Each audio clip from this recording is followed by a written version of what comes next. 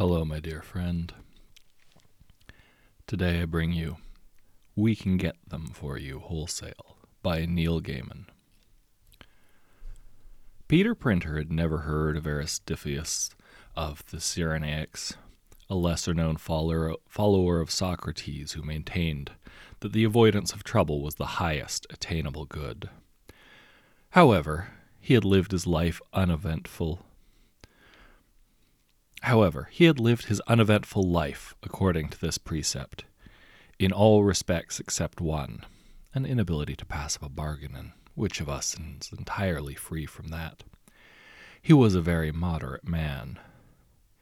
He did not go to extremes. His speech was proper and reserved. He rarely overate. He drank enough to be sociable and no more. He was far from rich and in no wise poor. He liked people and people liked him. Bearing all that in mind, would you expect to find him in a low-life pub on the seedier side of London's East End, taking out what is colloquially known as a contract on someone he hardly knew? You would not. You would not even expect to find him in the pub. And until a certain Friday afternoon, you would have been right. But the love of a woman can do strange things to a man, even one so colorless as Peter Printer.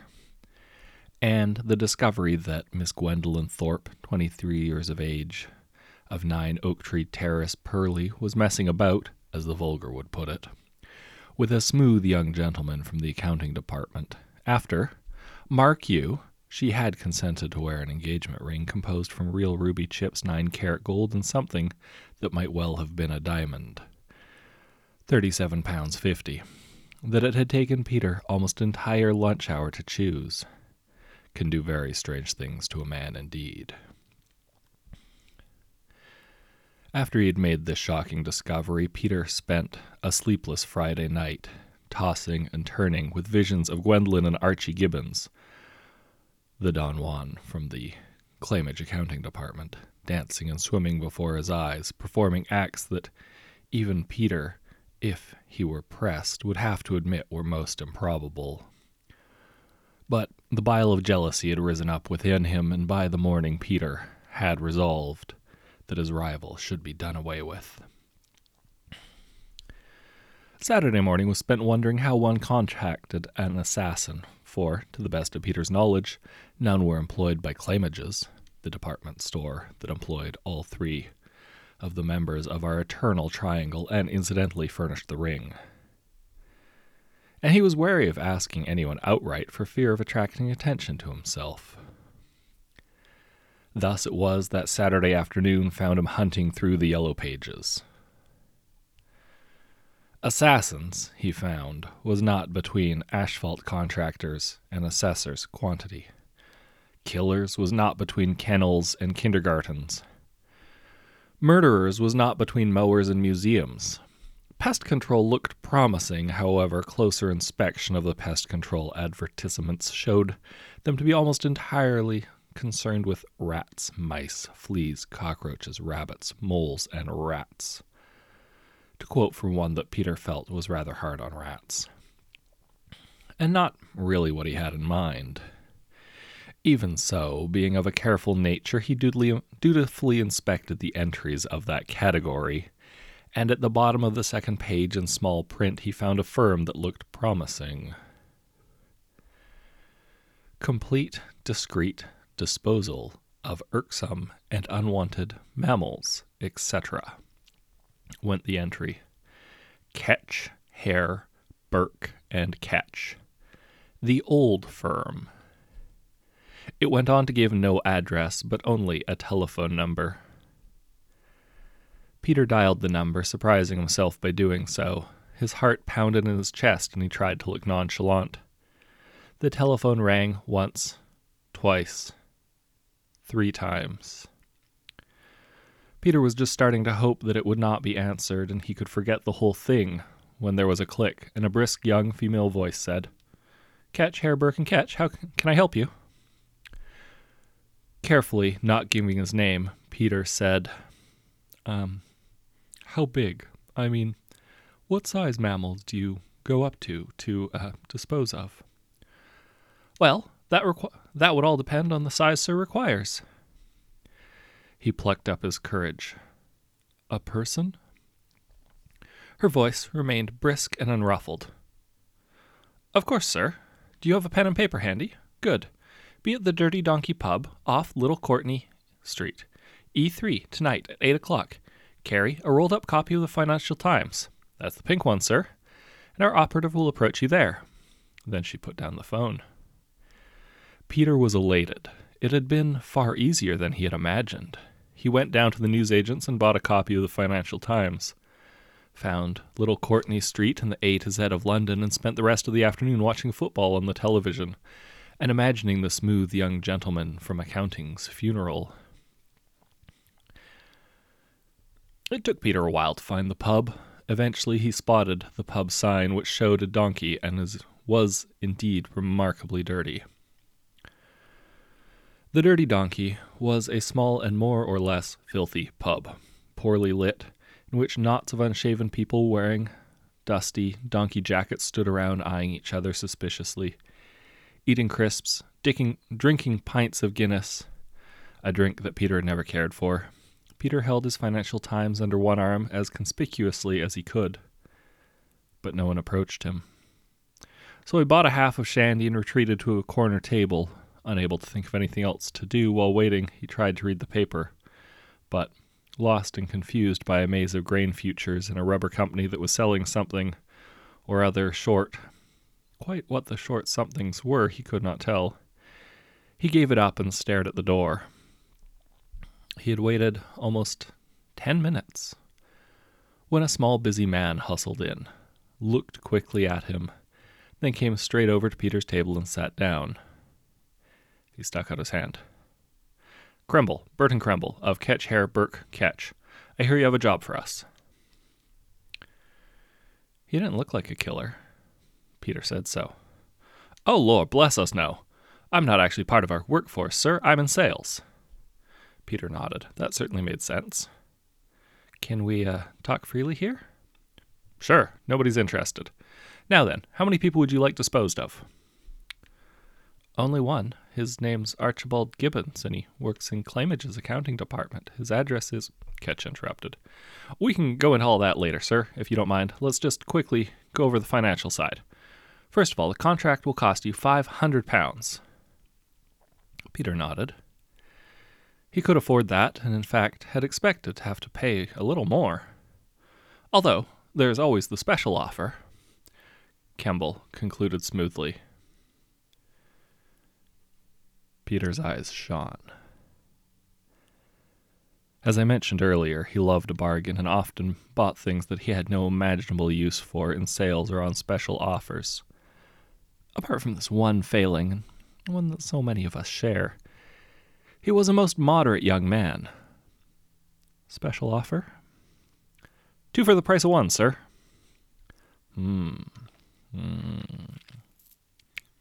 Peter thought about it. That worked out at only £250 each, which couldn't be bad no matter how you looked at it. There was only one snag. I'm afraid I don't have anyone else I want killed. Kemble looked disappointed. Ah, that's a pity, sir. For 2, we could probably have even knocked the price down to, well, say £450 for both of them. Really? Well, it gives our operative something to do, sir, if you must know. And here, he dropped his voice. There really isn't enough work in this particular line to keep them occupied. Not like the old days. Isn't there just one other person you'd like to see dead? Peter pondered. He hated to pass up a bargain, but couldn't for the life of him think of anyone else. He liked people. Still, a bargain was a bargain. Look, said Peter, could I think about it and see you here tomorrow night? The salesman looked pleased. Of course, sir, he said. I'm sure you'll be able to think of someone. The obvious answer, came to Peter as he was drifting off to sleep that night. He sat straight up in bed, fumbled the bedside light on, and wrote a name down on the back of an envelope in case he forgot it. To tell the truth, he didn't think that he could forget it. It was painfully obvious, and you could never tell with these late-night thoughts. The name he had written down on the back of the envelope was this: Gwendolyn Thorpe. He turned the light off, rolled over, and was soon asleep, dreaming peaceful and remarkably unmurderous dreams. Kemble was waiting for him when he arrived in the Dirty Donkey on Sunday night. Peter bought a drink and sat down beside him. "I'm taking you up on the special offer," he said by way of greeting. Kemble nodded vigorously. "A very wise decision, if you don't mind me saying so, sir." Peter Pinter smiled modestly, in the manner of one who read the Financial Times and made wise business decisions. "That will be £450, I believe." "Oh, did I say £450, sir? Good gracious me, I do apologize. I beg your pardon. I was thinking of our bulk rate. It would be $475 for 2 people. Disappointment mingled with cupidity on Peter's bland and youthful face. That was an extra £25. However, something Kemble said had caught his attention. "Bulk rate?" "Of course, but I doubt the sir would be interested in that." No, I am. Tell me about it." "Very well, sir. Bulk rate, £450, would be for a large job, 10 people. Peter wondered if he had heard correctly. 10 people? But that's only £45 each. "Yes, sir. It's a large order that makes it profitable." "I see," said Peter. Said Peter. "And could you be here at the same time tomorrow night?" "Of course, sir." Upon arriving home, Peter got out a scrap of paper and a pen and wrote the numbers 1 through 10 down one side and filled it in as follows: 1, Archie; 2, Gwenny; 3, blank, and so forth. Having filled in the first 2, he sat sucking his pen, hunting for wrongs done to him and people the world would be better off without. He smoked a cigarette. He strolled around the room. Aha! There was a physics teacher at a school he had attended who had delighted in making his life a misery. What was the man's name again? And for that matter, was he still alive? Peter wasn't sure, but he wrote physics teacher, Abbott Street Secondary School. Next to number 3. The next came more easily. His department head had refused to raise his salary a couple months back. That the raise had eventually come was immaterial. Mr. Hunterson was number 4. When he was 5, a boy named Simon Ellis had poured paint on his head, while another boy named James somebody or other had held him down, and a girl, Sharon Harpshape, had laughed. They were numbers 5 through 7, respectively. Who else? There was the man on television with the annoying snicker who read the news. He went on the list. And what about the woman in the flat next door with the little yappy dog that sat in the hall? He put her and the dog down on 9. 10 was the hardest. He scratched his head and went into the kitchen for a cup of coffee, and then dashed back and wrote, "My great-uncle Mervyn," down in the 10th place. The old man was rumored to be quite affluent, and there was a possibility, albeit rather slim, that he would leave Peter some money. With the satisfaction of an evening's work well done, he went off to bed. Monday at Claimage's was routine. Peter was a senior sales assistant in the books department, a job that actually entailed very little. He clutched his list tightly in his hand, deep in his pocket, rejoicing in the feeling of power it gave him. He spent a most enjoyable lunch hour in the canteen with young Gwendolyn, who did not know that he had seen her and Archie enter the stockroom together, and even smiled at the smooth young man from the accounting department when he passed him in a corridor. He proudly displayed his list to Kremble that evening. The little salesman's face fell. "Oh, I'm afraid this isn't 10 people, Mr. Pinter," he explained. "You've counted the women in the next-door flat, and the dog is the same person. That brings it to 11, which would be an extra..." His pocket calculator was rapidly deployed. "An extra £70. How about if we forget the dog?" Peter shook his head. "The dog's as bad as the woman, or worse." "Well, then, I'm afraid we have a slight problem, unless..." "What?" "Unless you'd like to take advantage of our wholesale rate, but of course, sir, wouldn't be..." There are words that do things to people, words that make people's faces flush with joy, excitement, or passion. Environmental can be one, occult is another, wholesale was Peter's. He leaned back in his chair. "Tell me about it," he said with the practiced assurance of an experienced shopper. "Well, sir," said Kimball, allowing himself a little chuckle, "we can get them for you wholesale, £17.50 each for every quarry after the first 50, or a tenner each for every one over 200.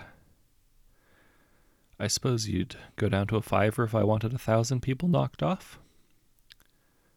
"Oh, no, sir." Kimball looked shocked. "If you're talking those sorts of figures, we can do them for £1 each." £1? "That's right, sir. There's not a big profit margin in it, but the high turnover and productivity more than justifies it." Kimball got up. "Same time tomorrow, sir?"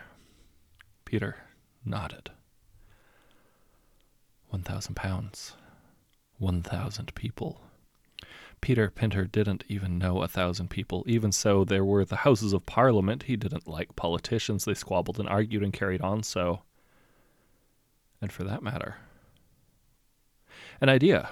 Shocking in its audacity, bold, daring. Still, the idea was there, and it wouldn't go away. A distant cousin of his had married the younger brother of an earl or a baron or something. On the way home from work that afternoon, he stopped off at a little shop that he had passed 1,000 times without entering. It had a large sign in the window, guaranteeing to trace your lineage for you and even draw up a coat of arms if you happen to have mislaid your own. An impressive heraldic map. Maybe now that the darkness had lifted from her mind, all she wanted was to be with her family again. They were very helpful and phoned him up just after 7 to give him their news. If approximately 14,072,811 people died, he, Peter Pinter, would be the King of England. He didn't have 14,072,811 pounds. But he suspected that when you were talking in those figures, Mr. Kemble would have one of his special discounts. Mr. Kemble did. He didn't even raise an eyebrow. "Actually," he explained, "it works out quite cheaply. You see, we wouldn't have to do them all individually. Small-scale nuclear weapons, some judicious bombings, gassings, plague, dropping radios in swimming pools, and then mopping up the stragglers. Say £4,000? That's incredible!" The salesman looked pleased with himself. "Our operatives will be glad of the work, sir." He grinned. "We pride ourselves on servicing our wholesale customers." The wind blew cold as Peter left the pub, setting the old sign swinging. It didn't look much like a dirty donkey, thought Peter, more like a pale horse. Peter was drifting off to sleep that night, mentally rehearsing his coronation speech, when a thought drifted into his head and hung around. It would not go away. Could he possibly be passing up an even larger saving than he already had? Could he be missing out on a bargain? Peter climbed out of bed and walked over to the phone. It was almost 3 a.m., but even so, his Yellow Pages lay open to where he left it the previous Saturday, and he dialed the number. The phone seemed to ring forever. There was a click, and a bored voice said, "Burke, Hare, Ketch, can I help you?" I hope I'm not phoning too late," he began. "Of course not, sir. I was wondering if I could speak to Mr. Kemble? Can you hold? I'll see if he's available." Peter waited for a couple of minutes, listening to ghostly crackles and whispers that always echoed down empty phone lines. "Are you there, caller?" "Yes, I'm here." "Putting you through."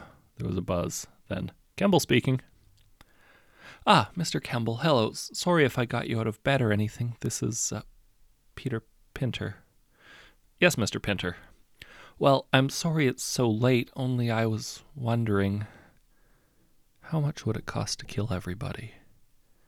Everybody in the world." "Everybody? All the people?" "Yes. How much? I mean, for an order like that, you'd have to have some kind of big discount. How much would it be for everyone?" Nothing at all, Mr. Pinter. You mean you wouldn't do it? I mean we'd do it for nothing, Mr. Pinter. We only have to be asked, you see. We always have to be asked. Peter was puzzled. But when would you start? Start? Right away, now. We've been ready for a long time, but we had to be asked, Mr. Pinter. Good night. It has been a pleasure doing business with you. The line went dead. Peter felt strange. Everything seemed very distant. He wanted to sit down. What on earth had the man meant? We always have to be asked. It was definitely strange. Nobody does anything for nothing in this world.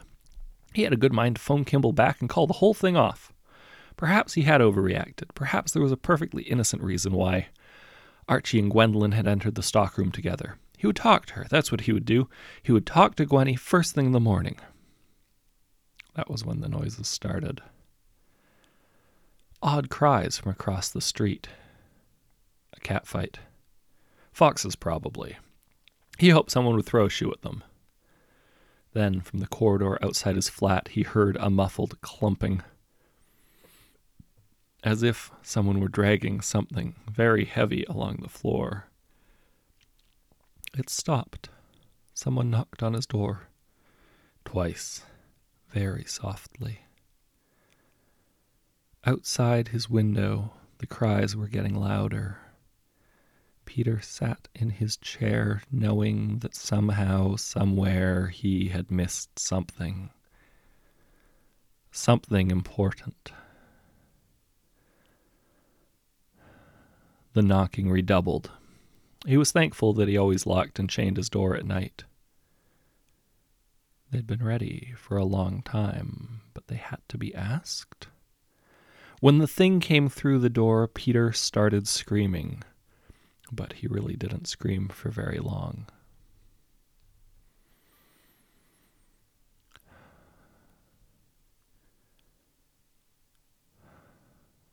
We Can Get Them For You Wholesale by Neil Gaiman.